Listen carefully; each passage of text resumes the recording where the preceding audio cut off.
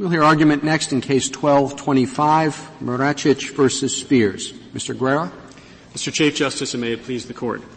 The DPPA requires express consent when personal information in DMV databases is used for bulk solicitation. The express consent requirement is Congress's considered response to one of the core problems that the DPPA targets, and the litigation exception creates no exception for lawyers. In fact, when Congress intended to create an explicit exception... Does it create an exception for research? Let's assume that a university wanted to do a research project and it needs subjects. I get solicited for it all the time. Does this exception apply to them too? Our view, Your Honor, as we indicated in our reply brief, is it would not, because we believe B-12's consent requirement governs commercial bulk use of DMV information, which is clear from the fact that it's focusing on marketing and solicitation, and also from the history behind the statute, which was very much aimed at use of DMV. But it says surveys, not just marketing or solicitations. Yes, it does, Justice. There is a commercial component, but there appears to be a non-commercial component as well. We think, Justice Sotomayor, that the statute is sensibly construed to under the nocere associis principle that we're relying on elsewhere in our argument with respect to B4, that same principle applies to the three things that the bulk solicitation, the bulk use provision governs, and particularly when you look at the history underlying the statute, which was very much aimed at use of the information for direct marketing. And so, and as I was saying, Congress made clear that apply to the states too when they want to market against drunk driving. They want to market against for their health insurance processes versus private processes for state drug provided.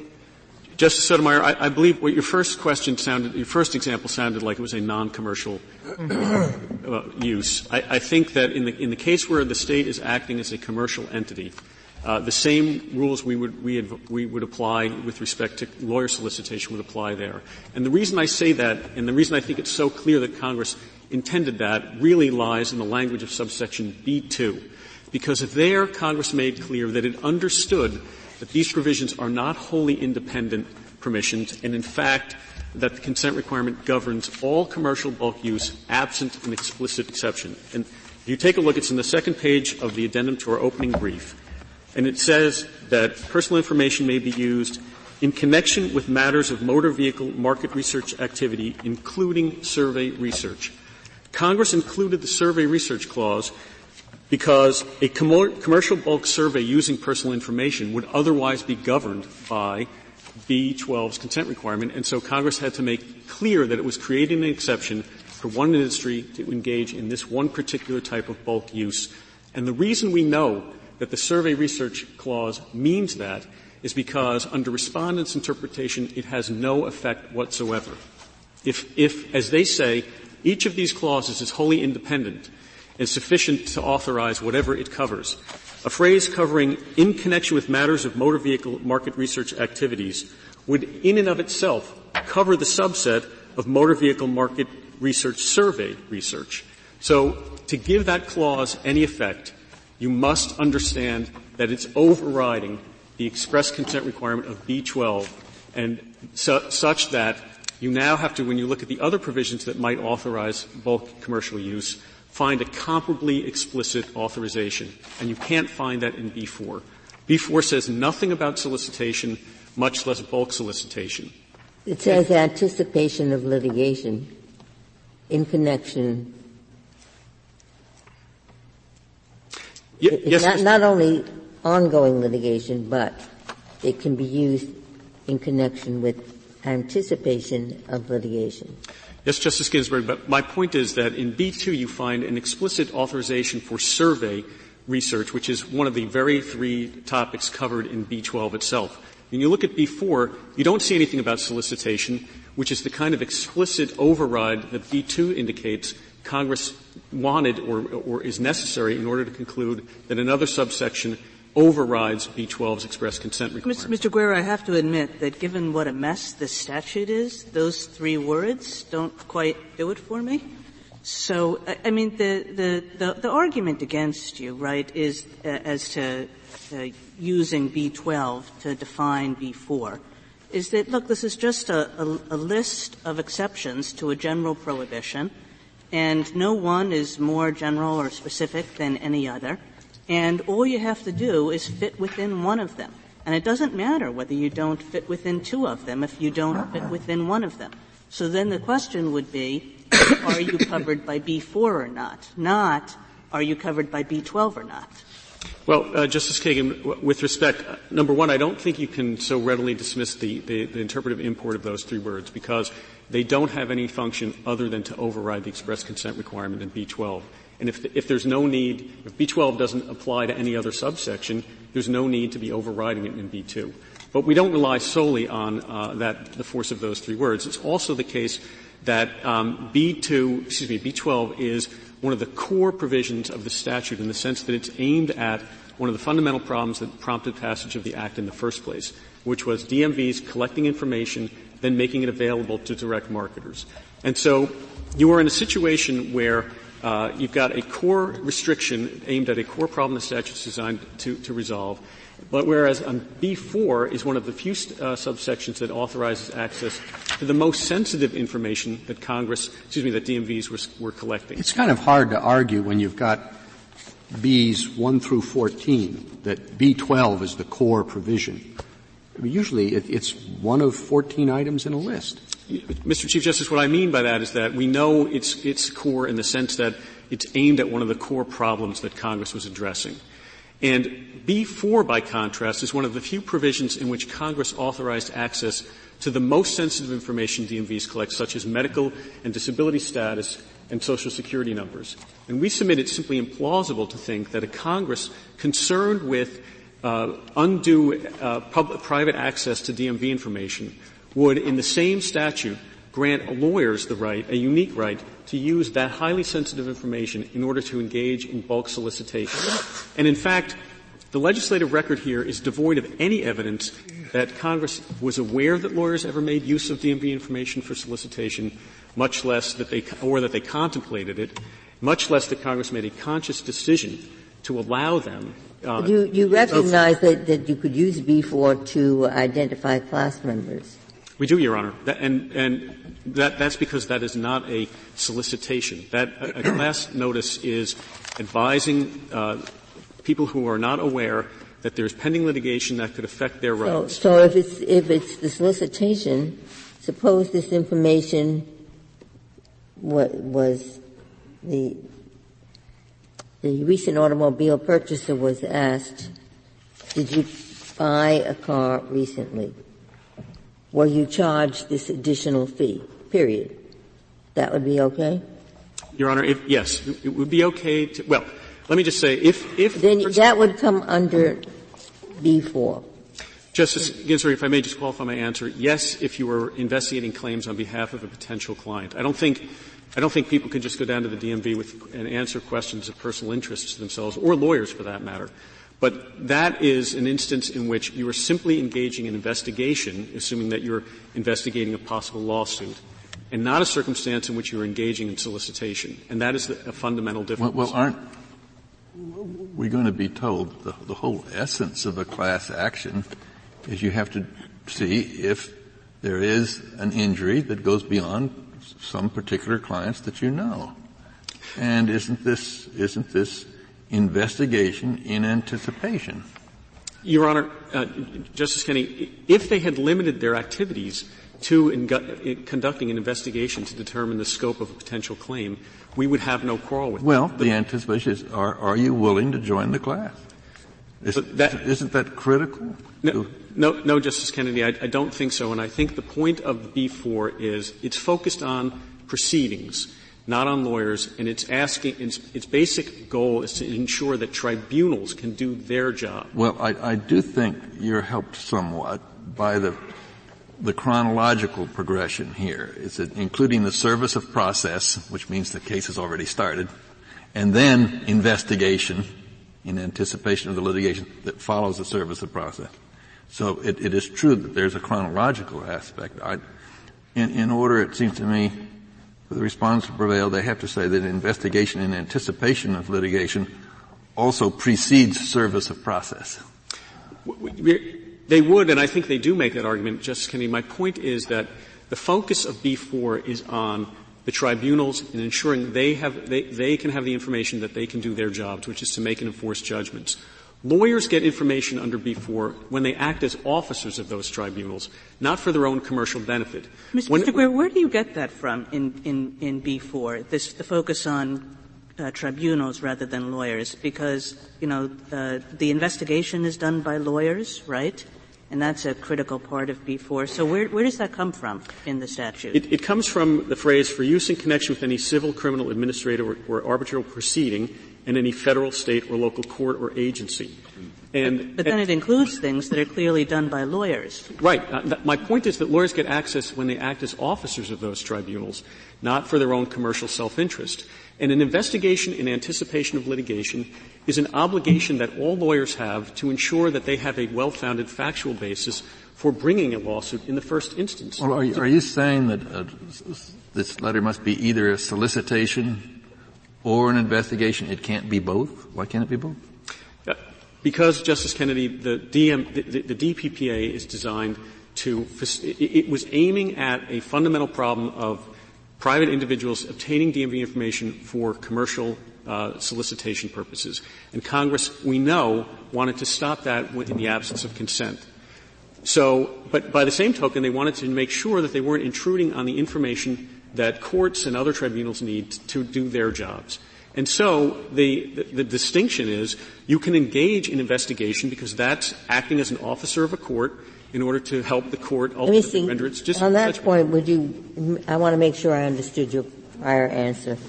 You said, I thought, that it would have been okay to get the information from the Bureau and then ask, did you buy a car recently? Did you have this additional charge? Now, suppose you said that was all right. Justice Ginsburg, I apologize if I'm not making myself clear enough. The vital distinction is between investigative activity to ensure that you have a well-founded basis to file a lawsuit versus solicitation. Well, wasn't that crystal clear here? Because the dealers were saying you can't go forward unless you have a plaintiff to match every dealer. You're trying to bring a representative action, but your list of plaintiffs, none of them bought from dealer Z. So we are investigating to see if we can have a representative action with a lineup of plaintiffs, each of whom has purchased from a listed defendant. Justice Ginsburg, determining that there are enough plaintiffs to justify a class or group action is the investigative activity. But when you go on to invite them, and the Fourth Circuit ruled that these letters were solicitations, and that ruling is not before this Court. Well, suppose we had what it was limited to, did you buy a car, did you pay the fee? And then somebody... I'm sorry to interrupt, but something distracted my... I couldn't hear the beginning of your question. We have just those questions. No, are you interested in joining the lawsuit? Please call us. But somebody who receives this notice that just asks, did you buy a car? Did you pay the charge? Then calls the lawyer's office and says, tell me something about this letter that you told me, that you sent to me. And how does the lawyer answer? If the lawyer answers by asking investigative questions, when did you buy the car? Were you charged these fees? Were you advised? Were they prominently displayed? All of which is gathering information for the lawsuit. Then the lawyer is engaging in permissible investigative. If the lawyer had said more, did you buy a car? Did you get charged a fee? We're investigating this to determine whether this violates the law. Is that okay? It still is, Your Honor. The critical. So the only thing that's bad is to say, "Come call us for a consultation." If you are interested in participating in this proceeding. So what's the difference between that and how you answered Justice Ginsburg when she said class notice would be okay? Because class notice is not a proposal of a commercial transaction. It is notice. Wait a minute. It's joining the class or opting out. Correct. And when you join the class, you have a commercial relationship with the lawyer, no different than being a named plaintiff. The function of class notice is not to enable class lawyers to solicit clients. It is to enable courts to render binding judgments and to satisfy due process requirements so that people unaware of the litigation do not have their rights forfeited. That is fundamentally different than soliciting clients. And I realize Mr. Guerra, that distinction, I understand that you're deriving some of it from B-12. But if I just assume with me that B-12 has nothing to do with anything, and you were just limited to B-4, can you find that distinction in B-4? Your Honor, I think the point here is that if you look at the conduct that's specified in the three examples, it is all activity that lawyers would be engaging in as officers of a court. And this Court has repeatedly recognized that there's a fundamental difference between lawyers acting in their own commercial capacities as opposed to officers of a court. And how is somebody conducting an investigation in anticipation of litigation, hasn't started yet, acting as an officer of the court? Because they're discharging their responsibility to ensure that they bring well-founded claims and don't file suits without — under Rule 11, you have to have a well-founded factual basis for the allegations in the complaint. So you need to do — Well, that just seems to me to be saying the lawyer is always acting as an officer of the court. Mr. Chief Justice, with respect — when you're preparing a discovery request, when you're anything that the officer functions. I think most times when you are engaging in litigation or pre-filing investigation, that would be true, and that would be all protected under B-4. The difference is there is a distinction. This Court has recognized that lawyers have multiple capacities. They wear three hats. They represent clients, they are officers of courts, and they're commercial actors. But, Mr. Guerra, don't you think — I understand the distinction, lawyer as commercial actor versus lawyer as officer of the court, but, boy, it's hard to get that from the words here. That seems like the kind of old-time legislative interpretation where we just figured out the statute that we hoped Congress would have written, as opposed to the statute that it did. Tell me where that distinction is in this provision. Well, Justice Kagan, for one thing, I think that even if you decide that B-12 is not governing and B-4, it's still part of the statute, and it still demonstrates that Congress was concerned about people using DMV information in order to engage in commercial activity. And so the question then is, here's B-4, which says we're authorizing use of information for use in tribunals. There's no mention of lawyers here. And so the question is, and this provision authorizes use of the most sensitive information that DMVs collect.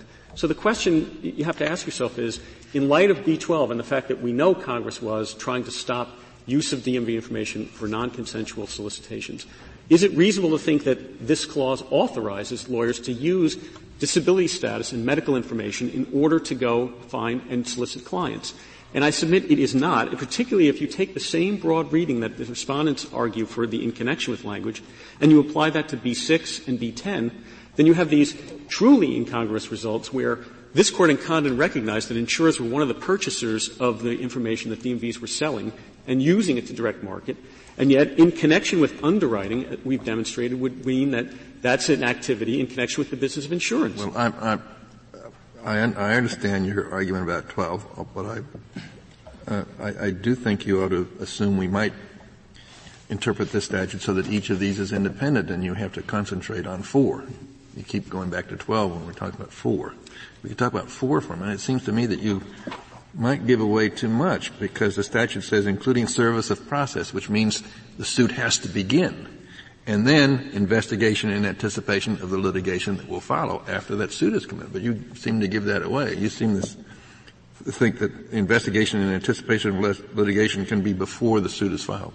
You seem to concede that. Justice Kennedy, I don't know why you concede. I guess I've never understood that after service of process, it's still in anticipation of litigation. It's been my understanding that service of process. But it doesn't necessarily follow that they are describing only what goes on in the court. And if you just took the phrase investigation in anticipation of litigation, in anticipation of, sounds like before litigation begins.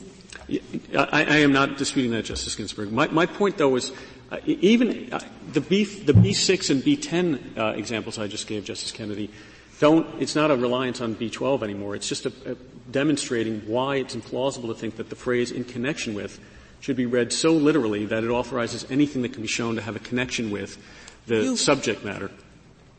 You said earlier, and it set me to thinking, that why would, in anticipation of litigation, permit access to all of this very personal information?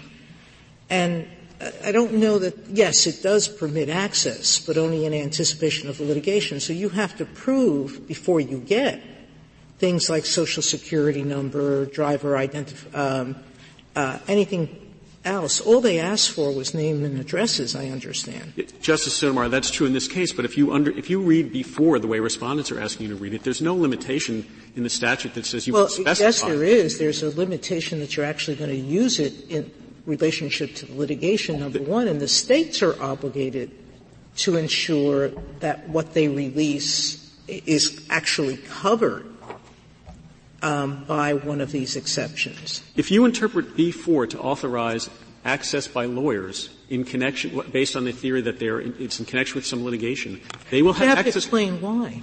The request in this case simply said pursuant to B-4 of the statute. No. And as I read, the first one is we want to see if there's a pattern of overcharging. Give us the names and addresses of people who have recently bought a car. That seems to me pretty specific as to what they want and why they need it. And I think it's pretty easy for the state to say, this fits. Justice Sotomayor, 2 points. The 4 requests that followed after the first 2 said nothing of the sort, and the state gave them the information. It just said pursuant to the subsection that we're talking about right now. In addition, there's no reason why lawyers couldn't go in and say, I'm investigating whether people have claims for disability claims or based on their medical status, and I'd like information of that ilk from the DMV. B-4 authorizes the provision of that information, and it doesn't say that there has to be some heightened showing by the lawyers in order to obtain it. Mr. Brewer, suppose I'm a lawyer and I want to bring a toxic tort case, and I'm looking for witnesses who have the same kind of symptoms as my client had. And so I put out a letter saying, have you been exposed, and tell me about it so that I can find out if you're a good witness. And if you have, I would also like to represent you. Would that count? 2 points, Justice Kagan. The first is that you've highlighted why this is such a unique loophole for one very discrete class of lawyers. Most toxic tort lawyers cannot go to a DMV and say, I need the names and addresses of people. Well, I guess what I was suggesting was that if I were just asking for witnesses, you would have to say that was included by B-4. I do. Is that right? I do acknowledge So that. now the lawyer is saying, in addition to your help as a witness, if you have the same symptoms, you can join the suit. And I think that that's an improper use. The Congress did not create this authorization to go down to get the most sensitive information in order to enable lawyers to find clients more easily than they might otherwise find them. And so investigation in anticipation of litigation is one use that Congress authorized, and as I've suggested, it's a use that helps a lawyer discharge his or her responsibility to a court. I don't know why this case doesn't fit that description, because the position that the dealers were taking was you want to maintain a representative action. The state has such an animal. This is not quite a class action, representative action. To qualify, the group must be numerous. So how am I going to find out if it's numerous without asking these questions? You could ask every question up to, would you like to be a plaintiff in the lawsuit? And that would be fine.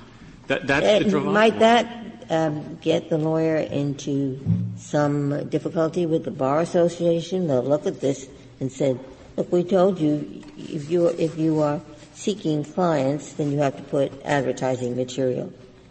And a letter like that would tip the recipient off to something is going on. I should find out about it, and maybe I should join it. Justice Ginsburg, I think that the fact that that might trigger an obligation to make a disclosure is not dispositive of whether it's a solicitation. It would still be an objective factual inquiry. And if there were no indications in the letter that somebody is being invited to join a lawsuit, then it would be permissible investigation. I would like to point out, though, in terms of why they needed this information, these lawyers filed suits initially against dozens and later against hundreds of defendants where they had no client with any claim against that defendant. Then they went to the DMV and they found over 30,000 names and addresses and sent out what the Fourth Circuit determined were solicitations in order to get clients the claims they had already improperly asserted. They did not need that information to indicate the interests of the named plaintiffs they already had. Those people had standing to sue. But then there's a whole string of defendants who were doing the same thing, the same allegedly unlawful practice they couldn't reach without getting additional papers. But their clients have no interest in or need to reach those other dealerships. They have a claim against the dealers with whom they dealt. Their client is a group. This is not an individual action. That's true, Justice. The statute says sue for the benefit of the whole. And the South Carolina State Court said that each named individual could sue for the benefit of everyone who dealt with the same dealer that plaintiff dealt with. So there's no inconsistency. And of course, even if they want to try to affect the conduct of the dealerships with whom their clients never dealt, they can still get declaratory relief. I'd like to reserve the balance of my time. Thank you, counsel. Mr. Clement. Mr. Chief Justice, and may it please the Court. The DPPA is an unusual statute. It directly regulates the state's use of their own databases and imposes massive civil liability and criminal penalties for violations. It regulates it in a relatively distinct way, which is it makes disclosures presumptively unlawful, but then has 14 permissible use provisions for which the state it does not must, may disclose the information. The scope of those 14 permissible use provision then becomes quite important for determining whether or not a statute that was originally designed primarily to regulate the commercial sale of DMV information becomes intrusive into matters of traditional state regulation or imposes massive liability without the requisite clarity. Now, I would have thought that it was fairly clear that but for a resort to the specific controls of the general canon, that all of the activity at issue here comes comfortably within the language of B4. Because if you look at that language, it is remarkably broad. Congress uses the word any 3 times. It uses in connection with, which I think we all know is a term of breadth. And then it uses including and uses illustrative examples. And I think the only thing that really brings these examples together is Congress seems to be covering the litigation process from cradle to grave. One thing we also know about the in connection with language is that we've said it can't really mean in connection with as broadly as that, the Morales case, I guess. It has to have a more narrow meaning, otherwise everything would be covered. Oh, Mr. Chief Justice, that's exactly right. But the whole reason it has to have some limit is because it's presumptively quite broad. And for those that look at legislative history, the evolution of this provision, as it was changed twice in the legislative process. And it started out that Congress was going to have a permissible use just for use in litigation involving motor vehicles. Then they dropped motor vehicles and just said use in litigation. And then in the final iteration, they said use in connection with litigation. So clearly they were trying to broaden. Now, I'd be the first to admit that there has to be some limit, and we certainly wouldn't say, for example, that if lawyers, decide in this case, well, we got this DMV information for perfectly legitimate purposes involved in the litigation, but now we're sitting on a gold mine, so we should try to sell these same people floor mats or wiper blades or something. Of course they can't do that. So there are limits. But I think— Can they do this? Can lawyer Smith say, there's some products in this state that I really suspect are not being properly made, and I have probably a tort suit, but the damages are awfully small. I'd like to get 10 or 20,000 plaintiffs. I wonder if there's anybody interested. And then what he does is I have to write him a letter, and I know where I can get the names and addresses from the DMV. So he goes to the DMV and says, I'd like the names of everybody I'd like all your names and addresses. And I intend to write them all and send them a letter and say, I suspect there's some fishy business going on here in the dress manufacturers. And, would you like to tell me about what happened? Is that possible? Can they do that? It may or may not. Well, where you draw the line. But can I just say something Yeah. before we talk about that? If they're really trying to go after the dress manufacturers, they can go to the phone book. They can go to the title records office. There's lots of places they can go if what they want is just general information about people. And the only state database that Congress has seen fit to regulate is DMV data. Well, maybe this is all passé. Perhaps they could get this information elsewhere, but I guess we have to deal with this statute. So maybe what they want is they want the names of all the people who've ever had a car, because they think there's something special about a car, and they think that's going to be connected. But you see what I'm driving at, Ken. You have no lawsuit, but you're going to get one if you can, and you have grounds for thinking that there's some suspicious defendants. And what you're looking for is plaintiffs. That's all. Sure. All you're looking for is plaintiffs. Now, can you, under this statute, go and get the information where all you're looking for is plaintiffs for your lawsuit? So far, you know how many plaintiffs you have? None. I think actually the best answer at the end of the day is it depends on whether you're focused on a specific transaction, occurrence, defect. So I think you might ultimately... Is your answer what I have in my mind? I'm just repeating the same question. I'll do that. I have some reason for thinking there are a whole bunch of defendants here who've done something wrong. All I'm lacking is a plaintiff. And what I want to do is get the names of potential plaintiffs. It's the same question. I've asked that 3 times. You can, in your view, get it under this lawsuit, or you cannot. I would say the best answer is that you can. If you don't like that answer and you want to draw the line... No, I'm neither liking nor disliking. All I want to know is what's here's the thing. I think there's a couple of places you can draw the line, and I think there is a line-drawing question anytime you have language like in connection with. The first would be, okay, I'm lawyers and I want to get clients for litigation. You could say, well, that's enough of an in-connection requirement so you can use it. I would say that that's probably on the other side of the line. But you could just say that's close enough. The other place you could draw the line is when you have a specific transaction, occurrence, defect, so that there would be a difference. If I get this information and send people letters that say, I see you bought a new car in the last 2 years, there's a lemon law in this case. Wait, now if that's the line. As to some of these defendants, what he's saying is these lawyers had no client that my defendant hurt.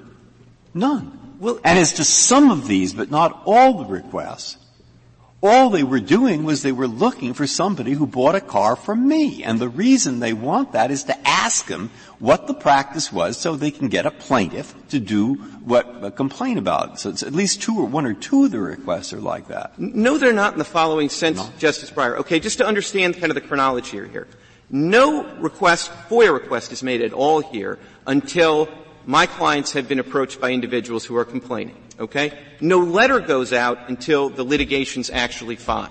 Okay, now repeat to me. I've got your point. You don't have to prove this to me. What I'm trying to get at is the statement that I could write in an opinion that will draw the boundary of this provision south of, well, the lawyer can go out when he has reason to believe that a defendant has done something wrong and, to use a pejorative, troll for clients. Right. I want it south of that, and now you will tell me the words I can use that will both help your client because they'll cover this case, but will also be south of that. What is south? I don't have a compass here. South means it does not, you can't just go and troll for clients simply because you think a defendant has done something wrong and you have no client.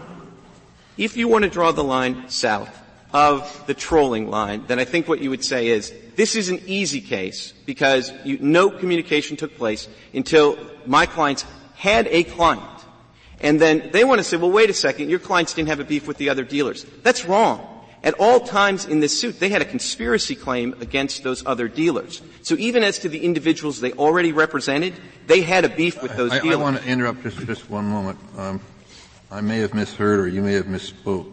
I thought you said that no request was sent until the suit was filed, but the first FOIA request was June 23rd, 2005.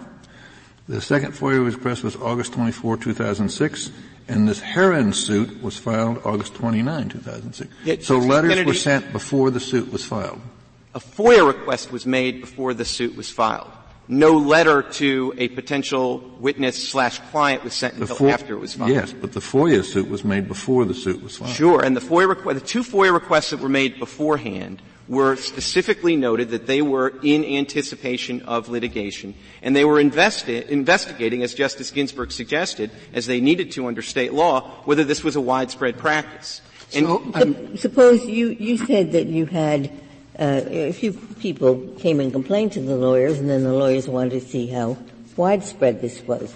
Suppose the lawyer herself bought a car recently, and she got this administrative fee.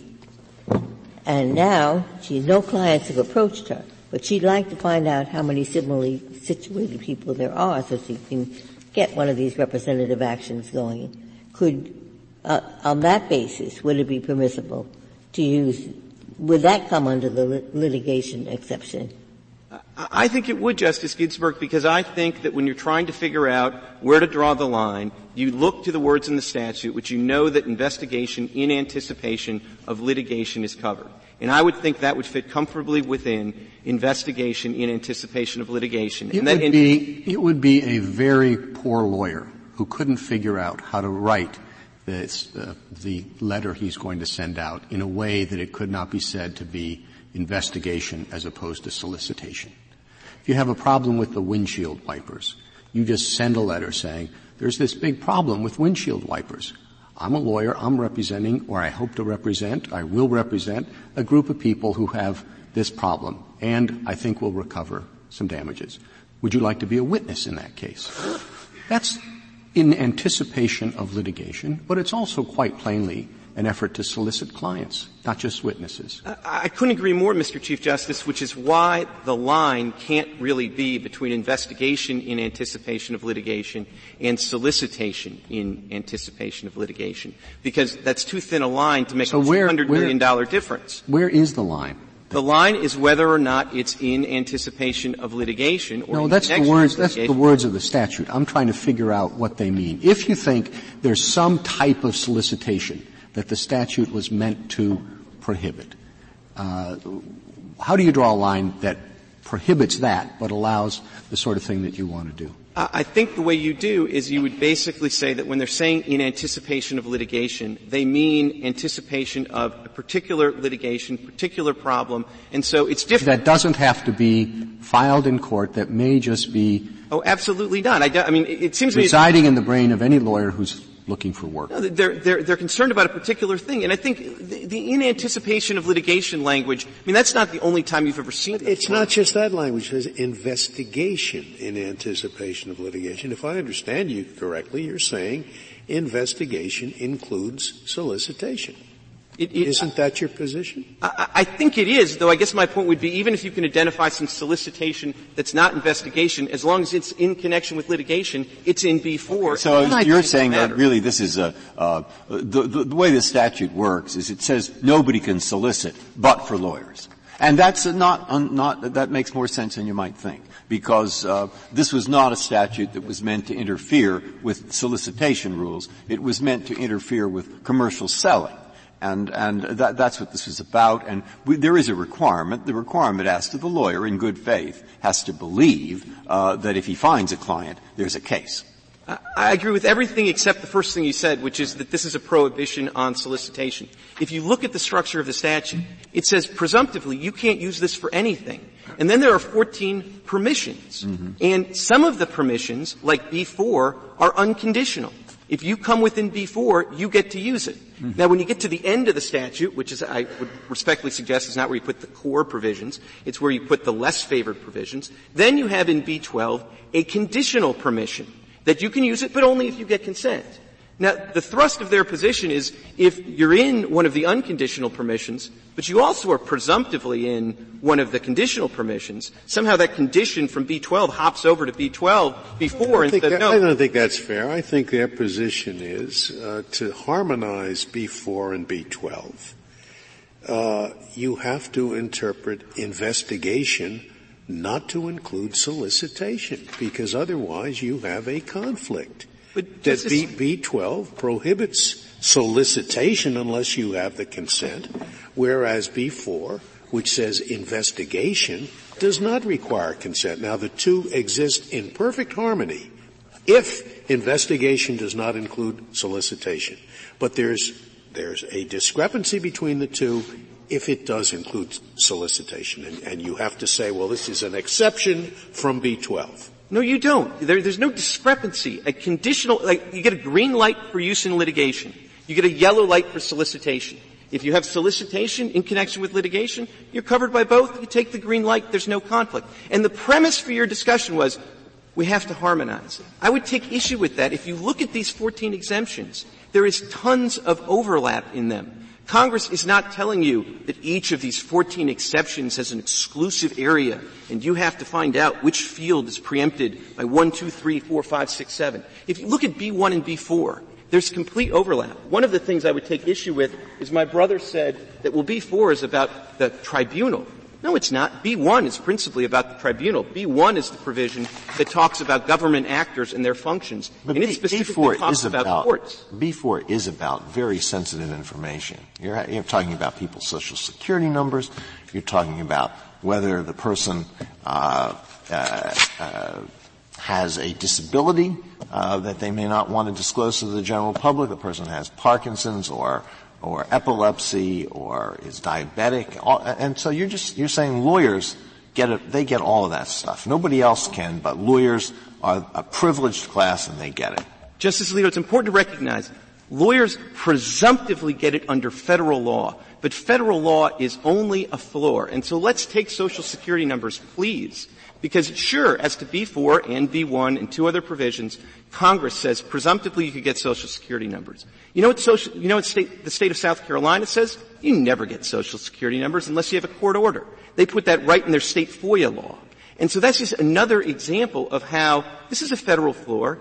States can release this information. They don't have to. And to Justice Breyer's point, it makes sense that you would distinguish between an attorney who is subject to the bar discipline, is subject to oversight in the solicitation process, and treat that solicitation differently from a solicitation by a direct marketer, which is what B12 is clearly aimed at, not the practice of law. The difficulty that Justice Alito brings out is I see your interpretation, and I hope the other side will give me some line, because they have the same problem, in reverse. What is the line?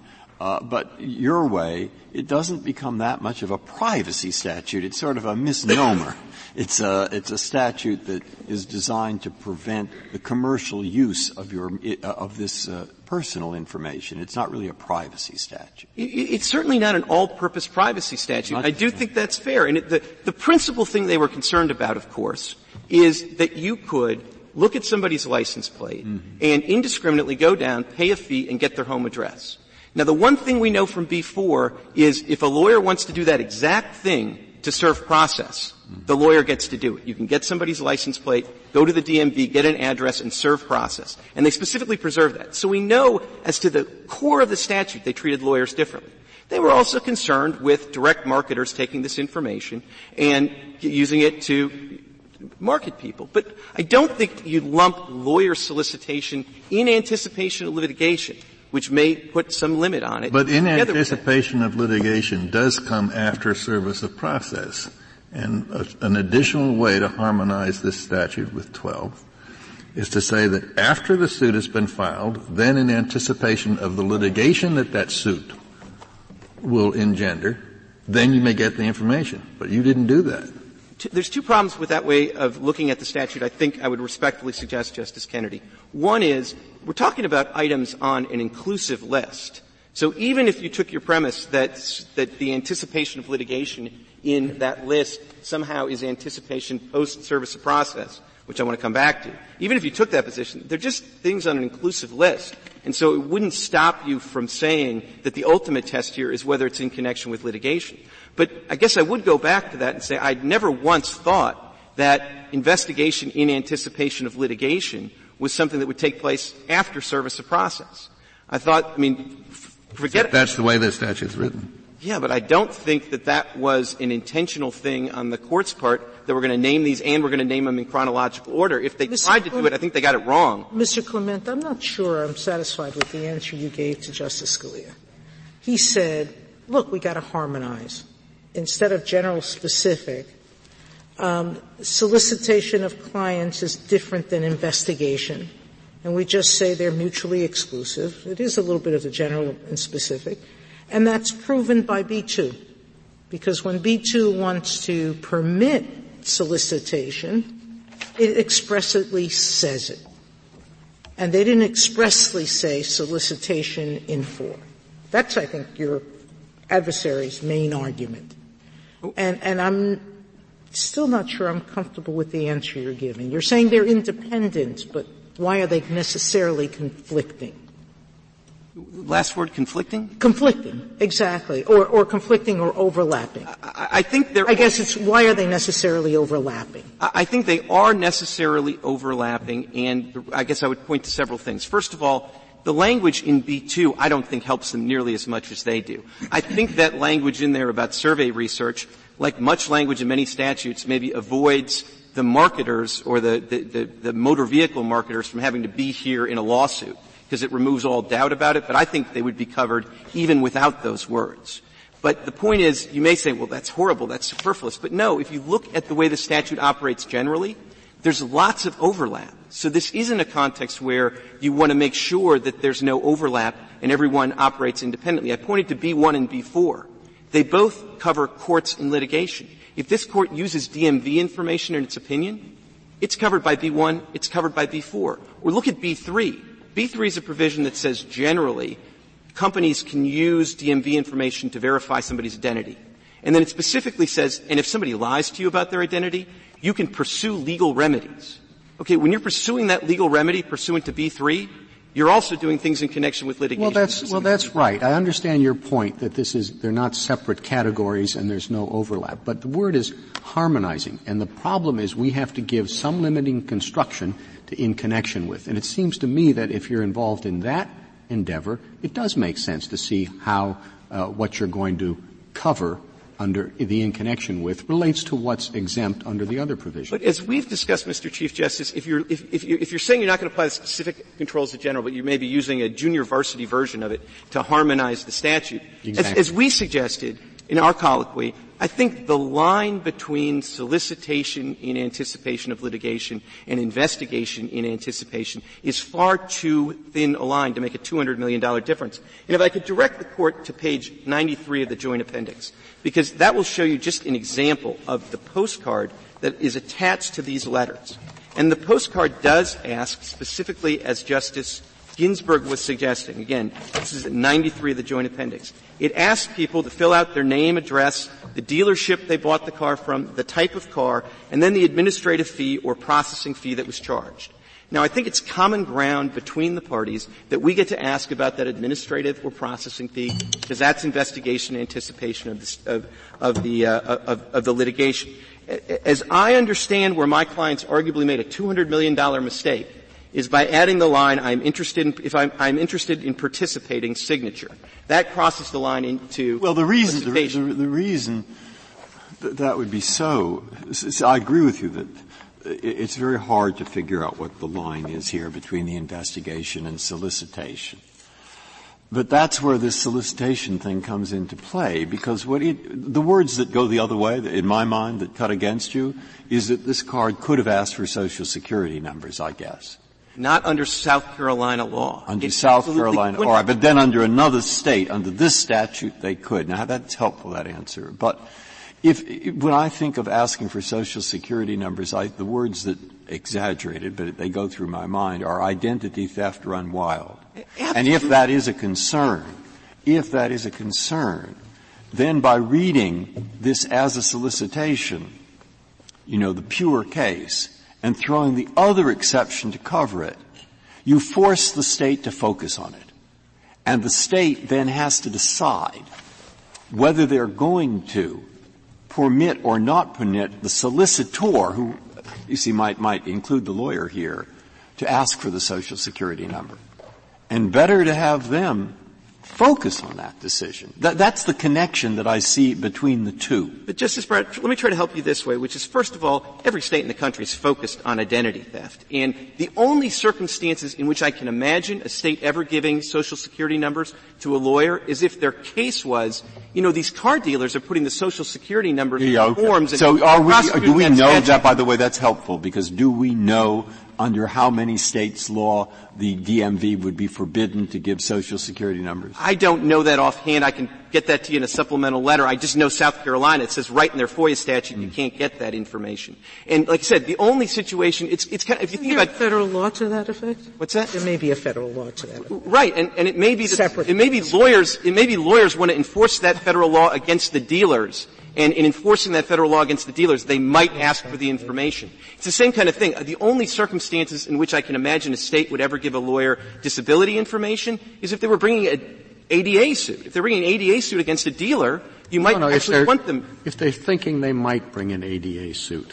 Fair point. Your position does create the point your friend makes, it does create a special exemption from the solicitation bar for lawyers. Lawyers can solicitate, Acme products can't. Well, sure, but they can solicit for their legal services in connection with litigation. And that, I think, in connection with something they hope might someday become litigation, depending upon the answers they get. Well, again, if you're going to draw a line, there's two things here. There's an impulse to draw a line in connection with, and at some point you will have to.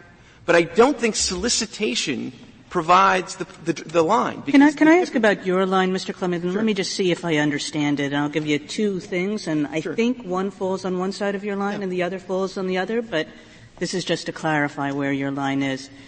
One is, I'm a lawyer. Have you been in a car accident lately? If you have, contact me, and I would love to represent you. The other is, I'm a lawyer. I think that there's a real. I'm bringing a lawsuit about these red light cameras and saying that they're unlawful. And would you like to join me in that litigation? What?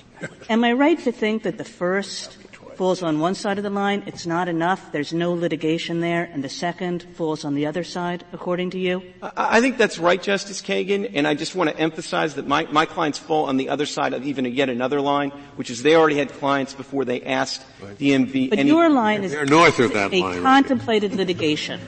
Yes. A specific contemplated litigation. Exactly. Or to put, to give you just another sort of example, this seems to me what clearly should be covered is, okay, I understand there's a defect with a particular make and model of car. I've used the DMV records consistent with state law to get access to the fact that you've bought one of those cars. Do you want to join the suit? I don't think there's anything nefarious with that. There's certainly. Or do you want to start the suit? Doesn't matter in your position. Yeah, that's not my case, because these people came to us before we did anything. But I don't think there's anything wrong with that, Your Honor. And yes, you might say it's solicitation, but I don't think if you look at these questions that you would interpret them that way when they're all permissive uses. Well, if Congress wanted to draw the line between, possible, some, unknown, lawsuit and an actual lawsuit that's in the mind of the lawyer, why did it use the term litigation when it had already used earlier in the same subsection proceeding, civil, criminal, administrative, or arbitral proceeding? Well, Justice Alito, I think when it uses in anticipation of litigation, it actually wants to cover activity that takes place before there's an actual proceeding. And what I was going to say is, that language doesn't come out of the ether. I mean, that's the language you use in attorney work product. And as I understand it, I've looked into this a little bit, the basic rule there is you distinguish between litigation in the abstract and the point at which you've identified a particular transaction, occurrence, defect, and at that point, if you're doing something, it's in anticipation of litigation. And one other point I haven't yet made, which is, to the extent you're going to resort to the specific controls, the general, I think it is worth noting that this would be the first time that I'm aware of that the Court would ever have applied that canon to impose this kind of massive civil liability and even potentially criminal liability. I don't know which is specific and which is general. I mean, that's the problem I have with that. I agree, and I think that's the best reason why the canon doesn't work. These are equally specific, and in the case of an overlap between the two that you have here and you have in B1 and B4 and B3 and B4, you just say, okay, Congress thought it was okay, and you just call it a day. What do you say, Mr. Clement, the junior varsity version of which is stronger than the other one, is something like B4 is hard, we have to draw a line someplace, we can look to B12 as expressing some kind of concern that we can use to draw that line. Yeah, and the reason I think it's not a conflict, we don't have to, it's not inconsistent, it's just this is an expression of what Congress was thinking about, we're going to use it as a clue. Right, but the line drawing problem is really drawing the line about in connection with. The line drawing problem, drawing the line between solicitation in anticipation of litigation and investigation in anticipation of litigation just doesn't work. They're two sides of the same coin. As Justice Ginsburg pointed out, if my clients had sent a letter that nobody objects to that says, we're bringing a lawsuit, we think you may have been charged the same kind of fee, I think what the State Bar would have said, the natural next question for anybody getting that letter is, will you represent me? And precisely because of that, we want to treat this like it's solicitation, and we want to add these additional bells and whistles. And part of the irony here is I think the things that make our letter look most like it's advertisement or solicitation are the things that are required by the State Bar. And keep in mind, that's yet another reason why treating attorney solicitation differently from general solicitation makes perfect sense, because they're subject to I don't understand what you're saying. You're saying the State Bar requirements would have required you to say, are you interested in joining the lawsuit? Well, and they would have said it's so natural that somebody will say, can I join your lawsuit? Yeah. They would require all the language that says you have alternatives, other people can well, that's because the state is allowing solicitation, and it puts certain conditions on what your solicitation. You exactly. Point to page 94, you say, oh, it's just the last line. The whole thrust of the letter was solicitation. You have to be fair about it. Exactly. And Justice Kennedy, the last thing you can infer from the statute is that Congress wanted to, the first time ever, get in the business of managing attorney solicitation, a subject they'd always left to the states. And Counsel, I just want to, before you leave, because in response to Justice Kagan, I think you've changed positions a little bit. You started by saying there were three ways to draw a line. Getting clients is okay. Getting clients is okay if you get a specific treatment, occurrence, or defect, and you didn't mention what the third was. So, what's your preferred reading? My preferred reading is that transaction occurrence defect, which I took her red light camera to be an example of a particular identified defect. But I do want to emphasize before I sit down, it's the last thing I'll emphasize, that my case is a little bit better because we had a client and a specific defect before anything happened. Thank you, counsel. Mr. Guerra, you have 4 minutes remaining. Thank you. First of all, I'd just like to point out the consequence of respondent's argument is they gave the example of going to get the license plate and then getting the name and address to serve process. But on their theory, you can also go down and you can witness an accident on the side of the road. You can go down to DMV, get the name and license, use the license plate to get the name and address, and send a solicitation letter. And that is trolling. And I think everybody, as I understand it, the line seems to be everybody wants it somewhere south of trolling, and yet. Why don't you give us the line that's north? Not line, north of trolling, my but line. North of trolling. Yes, no, not north of trolling, but you understand the point. What's your line? Our line is solicitation, Justice Breyer, and there are two ways to get that. There is what I submit is the strong textual evidence in B2 that Congress did in fact understand that the consent requirement governs all bulk solicitation or surveys or marketing, and it had to give an explicit override in B2 because otherwise B12 would have restricted the ability to do non-consent. In the middle of the class action, several of the clients, the only ones who bought the cars, which there is loads of evidence they're defective, from dealer Smith, die. And they want to see if they can find 3 others so they don't have to dismiss them from the class. They're almost certain, it has loads of evidence there is the harm caused by the defendant. They are missing a client. They die. And so can they get it then? I'm not sure I understand. Can they go to the board and say, look, dealer Smith here, we're in the middle of the case. We're finished with discovery. He just died, and we want to find 3 others. We're sure there's loads of evidence here that there were 100,000 others who bought this defective thing from this defendant. We want to find out the names of addresses. Can they get it or not? For purposes of soliciting new class representatives, I think not. And there are loads of ways to find class representatives without going to DMVs. And in fact, that's what most class action lawyers have to do is advertise one fashion or another. So that's not, to my mind, an incongruous, conclusion. But I would just point out that according to respondents, the phrase survey research is surplusage. And this court says you're not supposed to reach that conclusion, if you can avoid it. And you can avoid it by understanding it to be its effect is to override the consent requirement so that you can do commercial bulk surveys in B2, which would otherwise require consent as a consequence of B-12. And then there is the so-called junior varsity harmonization basis for reaching solicitation. And I would point out that all respondents are saying it can't be that some certain statements in a letter means you cross the line into solicitation, and that has all kinds of massive civil liability consequences. Congress used the word solicitation in this statute. Congress meant to draw some kinds of lines around solicitation. Now, admittedly, we're saying that the harmonization means that that's the same line you would draw in B-4.